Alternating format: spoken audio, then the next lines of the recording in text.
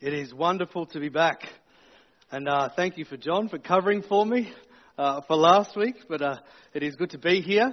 And great to be here also in this configuration. It just feels so much more like we're together again. Having all that separation before, I'm sure wasn't nice for you out there. And it didn't look good from here, I can say that. But it's wonderful to be back together again and to continue in this series that Pastor John began for us. And it's titled Jesus the Game Changer to the Ends of the Earth. Now, before this series, we looked at the early church.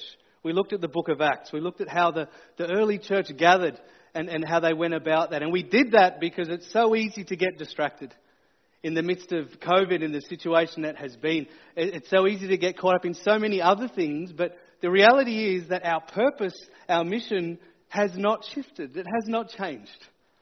And so we come and we're reminded again, we focus our eyes on who Jesus has called us to be and what he has called us to do. You see, this series explores the lives of many who risked everything. Once Jesus returned, many who would go and share the good news, going to the ends of the earth, who would go to their neighbour to the ends of the earth. Heroic people who would take the game-changing news of Jesus to the ends of the earth. Jesus' mission to share his love and good news with all people has now been passed on to us. The baton has been passed. It is in our hands. God wants to unleash the capacity of every church to participate in this mission. Not just to get comfortable and cozy and retreat and put up a fortress to hide away from the world, but to be an influence. And to be able to share the good news and the love of Jesus Christ with the world and the community around it. And we've all been given that ability. We've all been given gifts to be a part of this community and to share the good news with those around us. Sometimes we need to be reminded. Sometimes we need someone to look us in the eyes and to say, this is your story. This is a part of your journey too.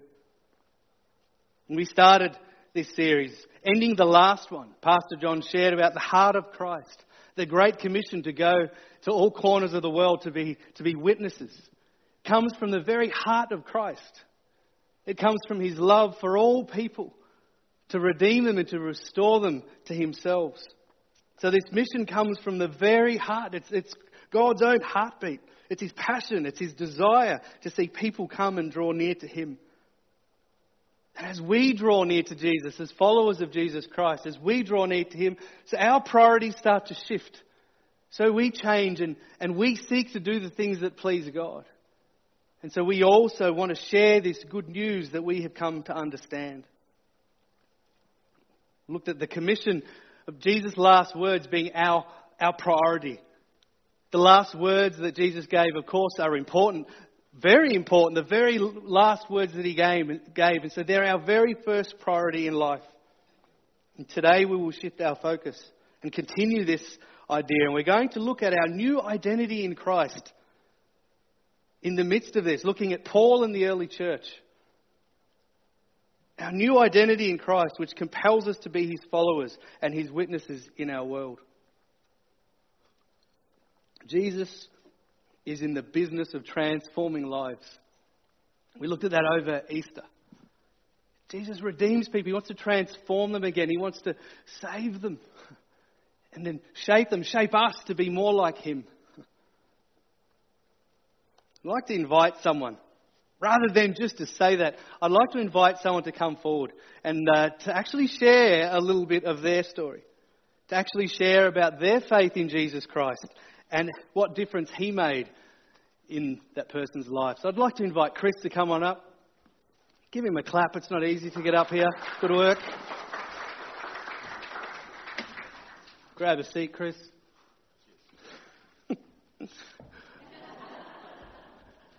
Always a comedian, isn't there? Well, I'm going to need a microphone. Can I just unplug that one, I'm being told? Pointing. Got COVID wipes? There you go. That's right. I'll put a mask on. This is more nervous, actually, than standing up and singing for you all, quite funnily. Now, I want you to imagine for a moment, and all of you, I want you to imagine for a moment, we're in a lounge room. You know, they're sitting back. There's a couch here, maybe in a cafe, and we've got coffees. Okay. You can do this? Yeah. I don't know. I'm doing this already, so. Yeah, that's okay. But we're here just to have, I guess, a conversation and to hear a little bit about your story, Chris. And people may have seen you, I guess, as you lead worship from time to time. You play, guitar as well and bass. But wonderful to actually hear a bit about you and who you are. And so I've got 3 questions for you. The first is simply, when and how did you come to faith in Jesus? Yeah, luckily Wally gave me the questions first so I could think about them. And I guess my story is probably a little bit different to a lot of people that might sit up here and tell you of a rough and ready past and hatred for God and things like that, or just complete disbelief. But mine, from a very early age, I've always believed in God and always believed in Jesus. And I remember at the age of 11, I'd read my Bible and I wanted to build an altar in my backyard because I thought that was the thing to do. An altar? An altar. Well, in the Bible, they keep building altars, and I was like, I'm going to build an altar. So I've always kind of had a passion, for God for my entire life. And I guess the challenge around that is that I can still look at my life and say, man, Chris, you made a lot of mistakes. You made a lot of errors. Sometimes you look back and go, look at that nice path of destruction of this man that knows, that believes in God, that understands God, that, maybe not all understands God, but, looking at life, and I guess it kind of leads into question 2 about, the impact that Jesus has had on my life. So, I had to think about this long and hard, because the questions you don't really ask yourself. So, my parents weren't the best parents. I think we can probably all sit here and say, yes, my parents weren't the best parents either. My father was, involved with drugs, went to prison, did all that kind of stuff. And he was adopted, and he never knew who his father was, and he had a bit of a hard streak about him, and there was lots of rules. And I used to think that God was like that, so hence building altars, because this is what you're supposed to do. And I always kind of viewed God as being very hard and, very strict about, Jesus died on the cross to save us from our sin because we're all terrible, guilty, nasty sinners. And, when you do wrong, that's, and so I would spend my entire life wanting to know God, but then making a mistake. And then, I guess this is why I was nervous, because I knew I was going to do this. You'd make a mistake and then you'd feel so bad about it, you'd actually run away from God.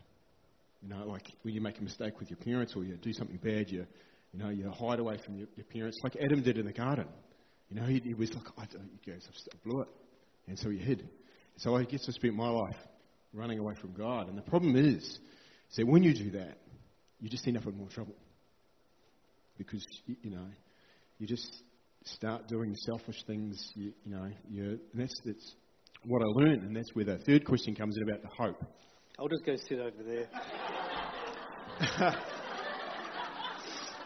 He said 5 minutes, sorry. No, this is beautiful. I guess as I got older, so, God was always calling, and I'd just keep running, and then I'd come back, and I'd run, and I'd come back, and of late, I've learned recently that, the heart is deceitful and wicked. We are broken people from Adam right through, and it's out of our brokenness that we do all those things that are wrong. We are selfish. I know, I'll put my hand up here. We're selfish. We get angry because things don't go the way we want them to go. And it can be as simple as, we're up here on the stage and the song's not going exactly the way I want to go, so I get frustrated. And that's because it's not going how I want it to go. Whereas if I think, how does God want this to go? What does God want out of this situation? Because might not be what I want. With my wife, you get upset with your spouses because they're not doing what you want them to do, rather than letting just they are who they are, and I am who I am. And so that's the amazing thing about God's grace, is that He knows, and of course, in the Psalms this morning, just we're like cutting right through to everything, that God knows who we are. The bare bones, the nastiness, the selfishness, and all of that. And He knows it, and He understands it, and that is why Jesus died on the cross. To save us from ourselves. And so we need to look at others in the same way and say, you're not doing what I want. But maybe I need to look at it and say, well, what is God doing in this situation? How do I need to be? I need to love others as God loves me, with grace and humility. And that's what I hope. There is my hope. And the fact that, and if you want to talk about my life history at some stage, by all means, I'm happy to share that with you. I've learned that God is always there.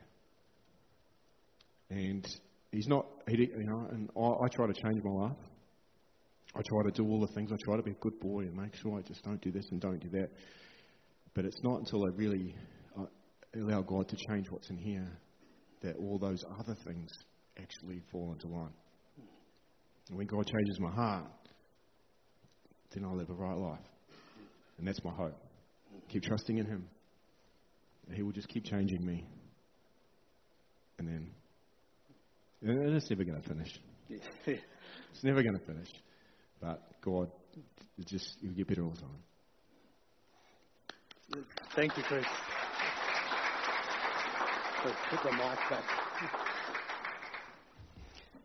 Thank you very much for coming, Chris, and sharing. And that's not easy to do. So thank you for being vulnerable with us and for being willing to come and share that.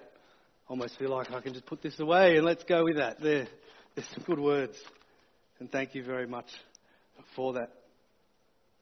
So when we come here each week and we talk about this, and we talk about the truths of the gospel transforming us, they're just not nice words. God is working in the lives of people to shape them. He pursues people, pours out His love upon them. See, when we place our faith in Jesus, when we have an encounter with Him, we discover this, that we are given a new identity in Him. It's not just a new way of thinking, not just a new set of beliefs or rules to follow, an altar to build, let's say. But when we have a real encounter with Him, we're transformed from the inside out.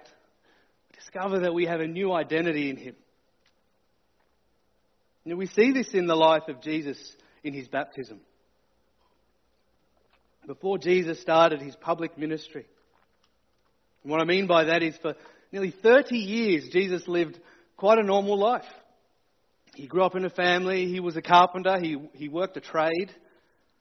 And at about 30 years of age, where he began his public ministry, he's baptized and then launched into that ministry. I'd like to read that passage for you. Can you click forward for me? I've got no clickability up here. Oh. You have to click all the way to the left. It's gone to the end. Don't you love technology? It's been on our click left as many times as you can so that people can't see what's going on. Keep going. Keep all the way to the beginning. It's at the end for some reason. Go at the end. Here's the message backwards. Okay? So if you... Keep going. There we go. Now go forward for me. One more. Our theme. One more. Yeah, there we go. Here's the passage. We could have just opened our Bibles, couldn't we? That would have been a lot easier. Go to Mark chapter 1, verse 9. One day Jesus came from Nazareth in Galilee, and John baptized him in the Jordan River. As Jesus came up out of the water, he saw the heavens splitting apart and the Holy Spirit descending on him like a dove. And a voice from heaven said, "You are my dearly loved Son, and you bring me great joy." This is a really unique passage in Scripture. One of the few that shows the Trinity of God working in its fullness. We see Jesus We see the Holy Spirit descending, and we see the Father calling out. But what does the Father say? That's what's important here. He says, "You are my Son. You are my Son." He's identifying Jesus Christ as his own, as the very Son of God. It's the most public way that Jesus is identified at the very beginning of his ministry. And the Holy Spirit comes upon him to empower him to go out and to live his life as the Son, in that identity. Here, he is affirmed as the very Son of God. It's the presence of the Holy Spirit that seals this new identity. And so it is for us as we come to faith, as we give our lives to Jesus Christ, as we pass through the waters of baptism, following the example of Jesus Christ, as the Holy Spirit empowers us also. So we can go and live our lives for him, but as new people. And we don't go just trying really hard because it's the thing we really need to do because I feel guilty about this. No, we go empowered by the Holy Spirit. We go with a new passion that's blazing within us, inspired by Jesus Christ. We embrace our new identity in Christ by the power of his Holy Spirit. We see this. We touched on the life of Paul in the previous series.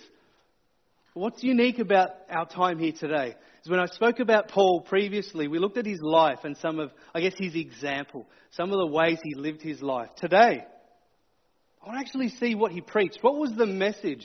What was the actual message that he shared with people?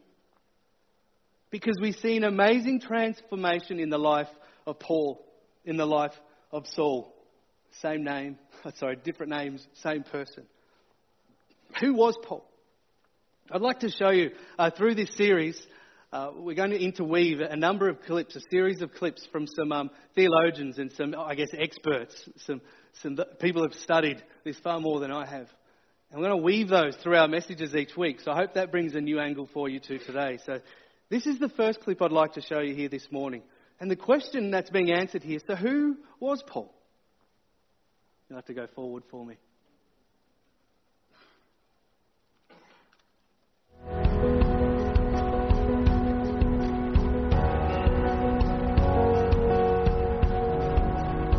What was Paul like when he was Saul and before he had that experience in Damascus? You would think you would come across a religious fanatic as if he was part of the Judean version of Al-Qaeda, okay? Because this was a guy who was committed to the Jewish way of life, the tradition of the Pharisees. He thought he was pretty much blameless under the law. He was excelling in the traditions of the elders, and he says he was filled with zeal. And zeal doesn't mean just bucket loads of enthusiasm. Zeal means a willingness to engage in holy violence to protect God's reputation and to protect the purity and the sanctity of the people of God. He came to target one particular group, followers of Jesus, the Nazarenes, the followers of the way. Eventually they'd be called Christians. He targeted them because he believed they were a rogue cult. He wanted to completely nullify them as a movement. Now, whether that meant suppressing them, scattering them, imprisoning them, beating them, or in some cases even killing them. This was a guy who really believed that the end justifies the means. Go forward for me again. Thanks. So there's Paul. Here's a man who was zealous to the point of killing Christians, so against the Christian faith that he was putting them in prison and stoning them to death. And yet he has an encounter with Jesus Christ and he's completely transformed. And what does he do? What does he do once he has this encounter? Move forward for me again. We read here in Acts 9. Immediately he began preaching about Jesus in the synagogue, saying he is indeed the Son of God. And all who heard him were amazed. Isn't this the same man who caused such devastation among Jesus' followers in Jerusalem? They asked. And didn't he come here to arrest them and take them in chains to the leading priests? Saul's preaching became more and more powerful, and the Jews in Damascus couldn't refute his proofs that Jesus was indeed the Messiah. I love this. The people who knew him were saying, who is this man? Isn't this the person going and persecuting Christians? And now he's actually preaching the good news of Jesus. You see, he begins to follow through on Jesus' last words. To do what? To be witnesses. From the very beginning of his life, from the very beginning of his transformation, what does he do? He goes and he starts to preach this good news that he now knows. He's now a witness to the very thing that he's experienced in his own life. And he goes and he starts sharing that with people. And if you follow his story, you will see right from the beginning that people were angry with him and wanted to kill him. It's one instance where they take him out of the city and they stone him. They thought he was dead. They were so angry with his message that they picked him up, took him outside the city, picked up rocks, threw them at him until they thought he was dead. We read that he didn't die. He got up and he goes back into the city and continues to preach the good news. The courage in him. Because he believed this. He wanted people to know it. He risked his very life to share this good news. He could only do this because of the transformation that occurred in his life and because of the Holy Spirit that came and empowered him to do so. He becomes the most standout character in the early church and one of the most influential for the church to come. So what was the key message that he spoke of?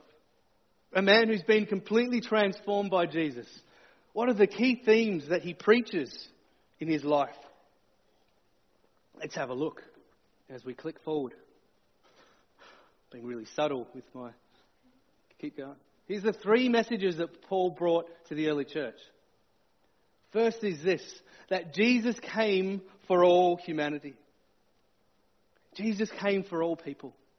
And that's good timing, because that's the clip we need to see right now. So Tom, Paul, what did he write and say that was so significant for the time?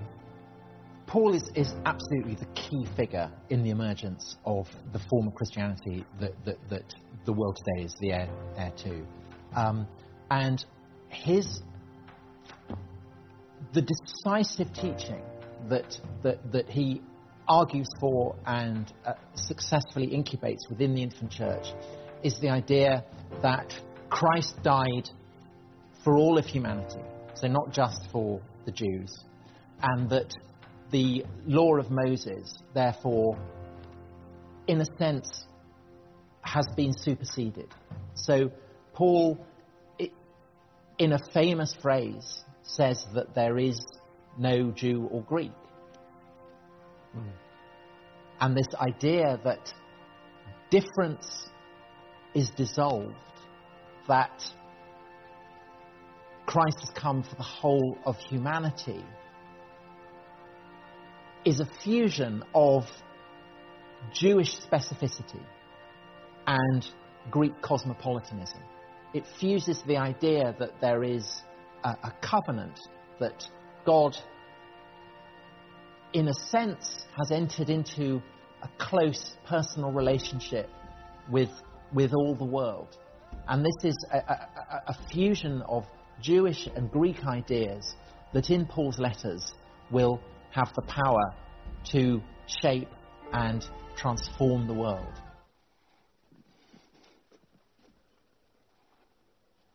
We read these words in Galatians 3:26. For you are all children of God through faith in Jesus Christ. You have all been united with Christ in baptism and put your faith in Christ. Like putting on new clothes, there is no longer Jew or Gentile, slave or free, male and female, for you are all one in Christ Jesus. Now that you belong to Christ, you are the true children of Abraham. You are his heirs in God's promise. And God's promise to Abraham belongs to you. Key to this idea is that Jesus is for all people. And I say this, you might say, yeah, I get that. But this was radical in that time. Completely radical in a time where the Jewish people lorded over those around them. We're God's chosen people. You can come join us if you like, but you have your own sort of way of doing things. We're God's chosen one. But Jesus had promised, the prophets before him, and promised that through God's chosen people, he would come and he would bless all nations, all people. And so through Jesus Christ, all people now are able to come to have a relationship with God. Paul's passion and his primary mission was to those who weren't Jewish, being a Jew himself. But he now goes in this early time in Acts, and he goes now and starts spreading the news to those who were non-Jews. He goes spreading this news that Jesus has come for all humanity. Now let's get personal on this, because that's easy to say as a broad idea, isn't it? It's easy to say the good news is for all people, for all nations. Of course, I understand that idea. I understand that truth. But what does this mean? What does this mean for our everyday life? As believers who have a new identity in Christ, as believers who are pursuing the very heartbeat of Christ, how does this actually affect the way we live? It's easy to look at missionaries and to see what they do and to go, yep, that's what it means. To go and to spread the good news to all people. They're missionaries there, they're supported, that's what they do. We'll leave it to them. We can even support them, we can financially commit to supporting them and keep doing that. I'm not saying don't do that, they need that. But we can see that as our part. That's my part in the great mission of God. I support missionaries who are out there spreading the good news. But what we're learning and seeing here is we're all a part of this mission. I may not be overseas, but I'm still called to be a follower of Jesus Christ here and to share and to be a witness of Jesus Christ here, wherever I may be. It's the same mission, it's just different dirt. It's a different place that God has called us to be. So how does this affect the way that we live? It means that every person that we come across in our lives is loved by Jesus Christ. Again, yep, I understand that. Now think for a moment. Pause and in the back of your mind, think about the people you're going to meet this week. As you leave here, maybe as you go home, maybe as you go to work, you go to school. As you're on a train, as you're on a bus. Think about the people in your life that you see every single day. Think about that person that you get along with. And when you see them, you rush over to them to say hi because they're always encouraging. And it's good to see them.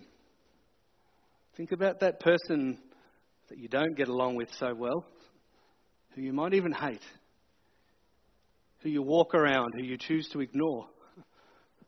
You may not say it, but subconsciously you do it. Maybe all of those faces that you don't even notice, that you just walk past day by day. You don't have time. You're busy. You're doing other things. Every single one of these people is loved by Jesus. Every single one of these people Jesus came for and died for so that they may come to know him. Every person at our work, every person in our family, the people we like, the people we don't like, they all need Jesus. And even harder still, what about those who think they don't need him? That's tough. Well, they need Jesus too. They may not know it, but they need him. So as we go out into our week, I think there's a simple prayer that we can pray. A simple phrase that can enable us to live our lives in this way as his witnesses. Simply this: Lord, help me to see people the way that you see them. Help me to treat them the way that you have called me to. I love it. Chris said that before. I'm able to see people and just love them. I know that as a follower of Jesus Christ, to be gracious to them and to care for them. It's easy to say. Some people are very simple to care for. Some are very, very hard. Some so full of hatred that as you reach out, they just push you away. Still the prayer, how do I continue to love them? Pray for them. Be available. Share the love of Jesus with those in your life. This statement, Jesus came for all humanity, matters every single day of our lives as we meet with every single person and in every situation. It's come for all people. Can you come forward for me again, Jack? I don't know where you're up to. Because our next one is, you've gone all the way back. Come back. Come back. Oh, let's forget that thing. Just throw it away. Just get rid of it. I'm done. Hey, there we go. There's another one.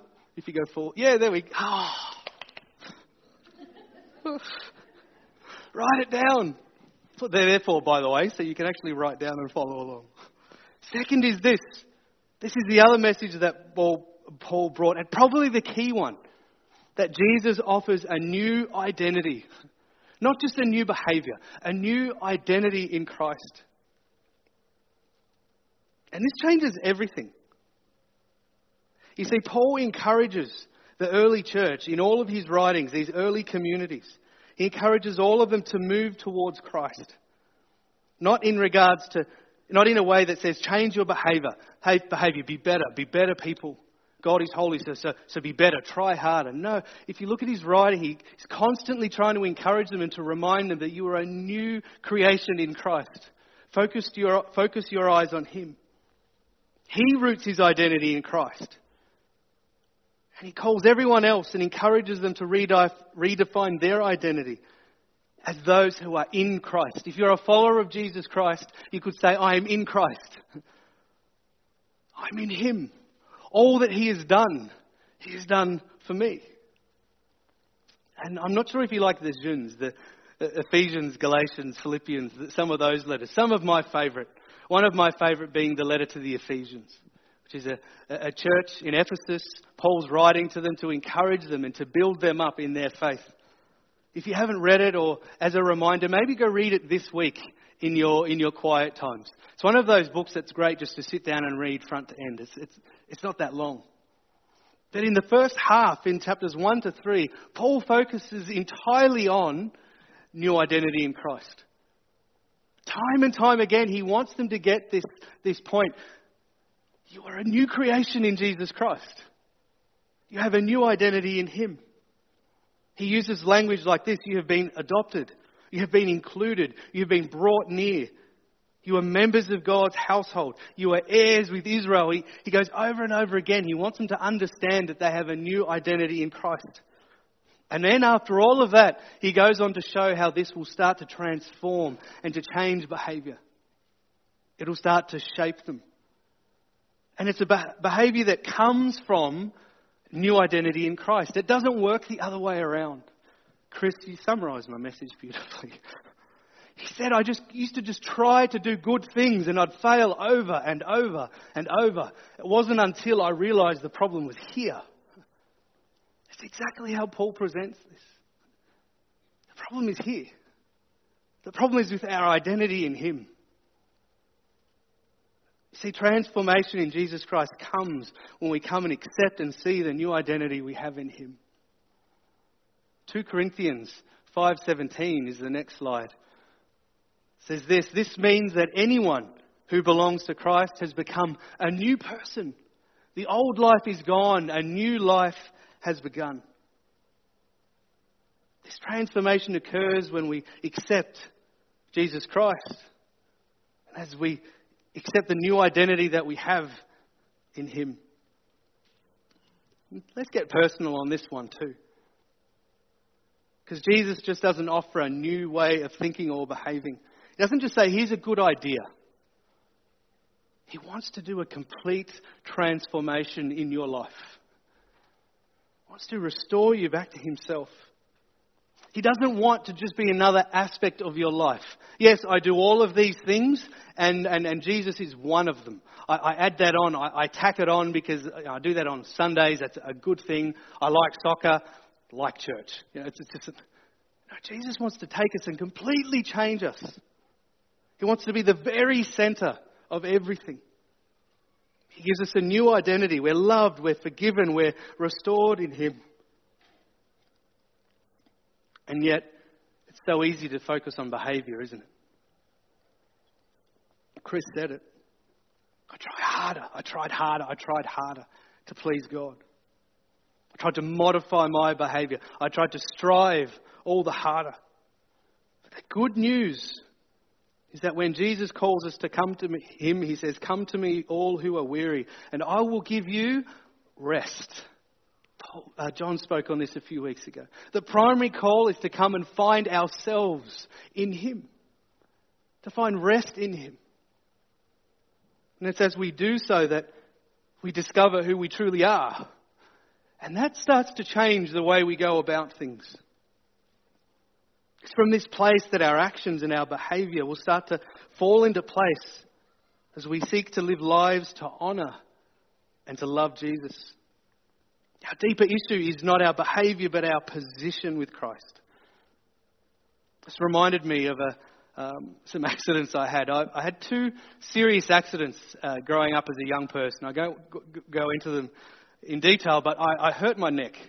And significantly, both times I walked away from the doctor and the doctor said, you should be in a wheelchair. So I had both incidences. And the second was in Kyrgyzstan, failed backflip attempt, straight on my head. And within 2 hours, couldn't move my head. In the back of Kyrgyzstan, look it up on Google Maps. It's in the middle of nowhere. We're also in a camp for kids at a campsite miles away from cities. So no medical help whatsoever. Luckily, we had travelled with a medical team. Isn't that good? It's handy. So I got some free treatment while I was there, but when I came home, was really having struggles with my neck. This was the second accident. It just sort of inflamed the first. I couldn't turn. I couldn't move. My neck was locked. My mates used to stand beside me as a joke and say, "Hey, Wally," because they knew I'd have to do this. And they'd stand just behind me, sort of like here. So I'd be doing this and they'd run over there. And so they thought it was really funny. But it wasn't great for, a 20-odd-year-old. So I started to get treatment. I went and saw a chiropractor first. Anyone been to a chiropractor here? Anyone here wish they had never gone to that chiropractor here?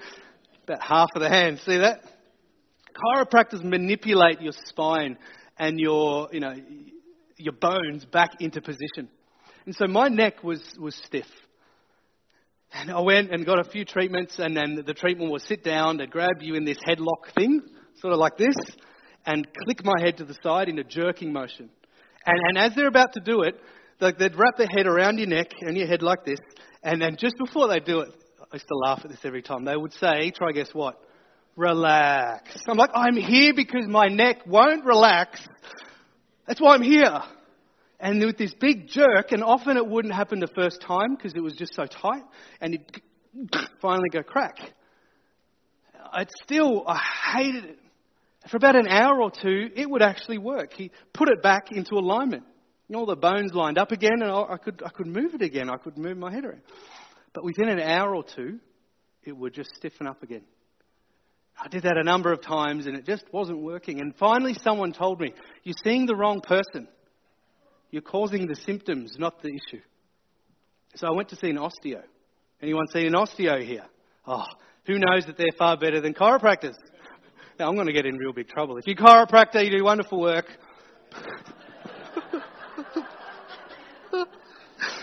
It just wasn't what I needed at that time. Because what was happening, because of the injury I had sustained, I had hurt ligaments, and all the muscles in my body were doing this. They were holding tight, holding me stiff so that I wouldn't hurt them. It was like my body was protecting itself. And so just putting things back into alignment wasn't working, because the moment that happened, all the muscles tightened up again and pulled me out of alignment. I went to see an osteo, and guess where they start their work? On the muscles. See, my issue wasn't an alignment issue. You can see a chiropractor if that is your issue. Mine wasn't. It was all the muscles and everything else my body was doing to protect itself. And so a lot of money has been invested in this neck. But over 3 years, starting at visiting twice a week, and over 3 years just bringing it back, I can now move my head again, which is great because it was the top few vertebrae that sort of stopped moving. And you know why it worked? Because of the issue. It was the very cause of the issue that was worked upon. A long story to say this. We often focus on our behaviour. We'll work it. We'll force it. We'll do all that we can to get it right and to get in alignment with God. It's us. We do the work. Paul is saying, don't forget about it. Come to Jesus. Focus on your identity in Him. Understand who you are in Him, and everything will start to work itself out. Not straight away, similar. Over time, things start to change. Things start to transform. Habits start to shift in us and drop off. Our life starts to be transformed. Paul is saying this, focus on your identity in him, not on your behaviour. Focus on the source of our spiritual problem. And that's this, it's not that we do bad things, it's that we're broken. We need to be restored. We do that as we come to Jesus Christ, as we accept him for who he is, as we offer our lives to him. That's one of the key messages. Here's the last, as we keep going. The third message that Paul brought is that the message of Jesus Christ changes everything. Everything. Now, in a secular society in the West, we take this for granted. We forget that our very way of life has been fashioned by the good news of Jesus Christ. Our values, our welfare systems are based upon the fact that we believe that all people should be cared for equally. That all people are valued, that every single life is valued, that it means something. We believe in things like justice. We believe in freedom. All of these ideas are sourced in whom? Jesus Christ. We live in a society that's been shaped on the value system of Jesus. We may not be a Christian nation, but we live in the after effects of a nation that has developed its legal systems, its welfare systems upon the truths of Jesus. It seems to be shifting away from that. But these things now in the West that we value have actually come from the gospel of Jesus Christ. I speak to many people who aren't believers, and it's often hard to grasp because we take it for granted that this is the way that it is. But it is not like that in other parts of the world. Life is not valued. In India, where you may believe in karma, for instance, or you're living out the effects of previous lives, you're getting what you deserve. And so if you're in extreme poverty, well, you're just living out the life that you deserve. So welfare, how does that? It doesn't come into play. We live in a world that's been completely shaped by the teachings of Jesus Christ. We forget that our individual faith changes communities, societies, nations. We think of our faith as a personal thing, but the way we live our lives shapes and influences the people around us. I mean, look at this group right here, right now. If you have a look around, I can see you all. If you have a look around, you'd see a group of people, and let's be quite honest, who wouldn't normally meet if it wasn't for the fact that we believe in Jesus Christ. We've got people here from different nationalities and different people groups that would hate each other otherwise. Their nations are at war. But under the unity of Jesus Christ, we sit together and we worship together and we're able to love one another. We come as a group of people, and when someone's in need, we sell things or we give of the money that we've earned. We give it away to help people. That's a radical concept for many nations, that we would sacrificially give up what we have earned to bless people around us. These things come because of Jesus Christ. I remember doing the marriage course. I do a marriage preparation course with couples who are preparing for marriage. And there's a section that looks at and asks the question. You have two people who are about to get married, okay, sitting in a room. Look at them and simply ask, why are you getting married? It seems like a really simple question. It's really hard to answer. Beyond, because I love them. I want to spend my life with them. That's nice. Comes out of a romance novel, maybe a movie. Anything more? Often I get blank stares beyond that. It's just, I guess it's an expression of the love that we feel like that. That's where it sits. Straight after this question is this question. How does your marriage affect society at large? Think about that. How does your marriage affect society at large? That's an interesting question. Have you ever thought about that? How does your family, how's your family unit, how does that affect the society or the community in which you live? And it's a really hard one, I find, for many to answer. Because we don't think of our own lives or our love for one another, or even our family unit, let's say, as affecting society at large, do we? But think about this. Every single person in this community, every single person on this world has been born into and raised into what? A family. Be it dysfunctional, be it healthy, be it whatever it may be. Every single person is influenced by the family in which they were raised. Every single one of us. And so something that seems so simple changes the world around us. Our society needs healthy, loving examples of husbands, wives, single mums, single dads, raising kids on their own, doing it tough. People, families who love Jesus Christ and want to live for Him. People who are committed to loving Jesus, committed to one another. This influence changes the society in which we live. I want to finish with this quote by Mark Noll. It says this. Now, this is Mark Noll quoting sociologist Rodney Stark, who's now at Baylor University. He's made this very persuasive and interesting thesis. Early Christianity spread, yes, because the message was effective. Yes, because the person of Jesus was attractive. But perhaps most because Christians were simply there in a not very well organised, not too systematic way. Christians were simply there to do acts of kindness, humanity, outreach in situations where Roman culture did not smile favourably on that kind of person-to-person, group-to-group outreach. I love that. Christianity took hold because simple people who loved Jesus just lived it out wherever they were. They loved the people around them. People living out of that new identity in Christ, loving the people around them. So today, what can you do with these words? Firstly, if you haven't placed your faith in Jesus, do it. Do it. And if you haven't been baptised, if you've placed your faith in Jesus Christ, but you haven't been baptised, I want to encourage you, consider exploring baptism. Come talk to me. I'd love to take you through an exploration of what that means. Because that step is that step where you say, I'm a follower of Jesus.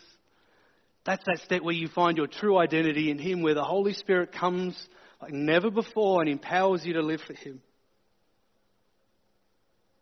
Otherwise, focus on Jesus and who you are in Him. When the evil one comes and says, change your behaviour, feel guilty because of your behaviour, turn your eyes to Jesus and look at Him. And realise again that yes, I might be broken, but I'm loved. Yes, I may have failed, but Jesus loves me still and empowers me to go on. And pray to be a witness wherever God has you. Wherever you may go, wherever you may be going today, tomorrow, pray that you can simply live out your faith in Jesus Christ. Because the little things make a very big difference. We're also going to come to communion and share in this time together. Apologies, I do see the time. I got very excited today. But I hope you can bear with me, stay with me here. We're going to finish with this time together. And why is this important? If you don't have a communion cup, we've got people on standby. Just hold your hands up and we'll pass one out. You know why this is so important? You see, when the disciples came and celebrated the Passover meal with Jesus, He reminded them that He would die for them, that He would give His life for them. And often we come to communion and we're reminded of that. And that's good. We're reminded of what Jesus has done for us. This morning I want you to be reminded of who you are in Jesus. I want you to be reminded that you are loved. That Jesus loves you so much. And then it's that love, as we read in 1 John 4:19, that we love each other because He first loved us. I pray that as you look at Jesus Christ, you're reminded of Him again, that He will launch you, that He will encourage you to go on to love those around you the way Jesus loves you. Because the death that He died the life that he lives was for us, but for all people. Now in this world, that's not easy. That's why we come together to pray, to be empowered week by week. That's why we need each other. I want to pray for these elements as Jesus did in the Gospels. Father, we want to thank you for this little wafer and this cup. So simple. They contain such a profound mystery and truth. So as we come, Lord, as your followers, we are reminded of the way that you died for us, the way that you came and you shed your blood for us. And Lord, may this wafer represent your broken body and this juice represent your blood that poured freely for us. As we come, we are reminded of your amazing love for us. As we come, we pray also that you would inspire us, Father. Build in us a passion to share this good news that we know with those around us, Lord, in word, in deed, in everything that we do. Lord, as we sang in the song earlier today, let all my life tell of who you are. We thank you and pray in Jesus' name. Amen.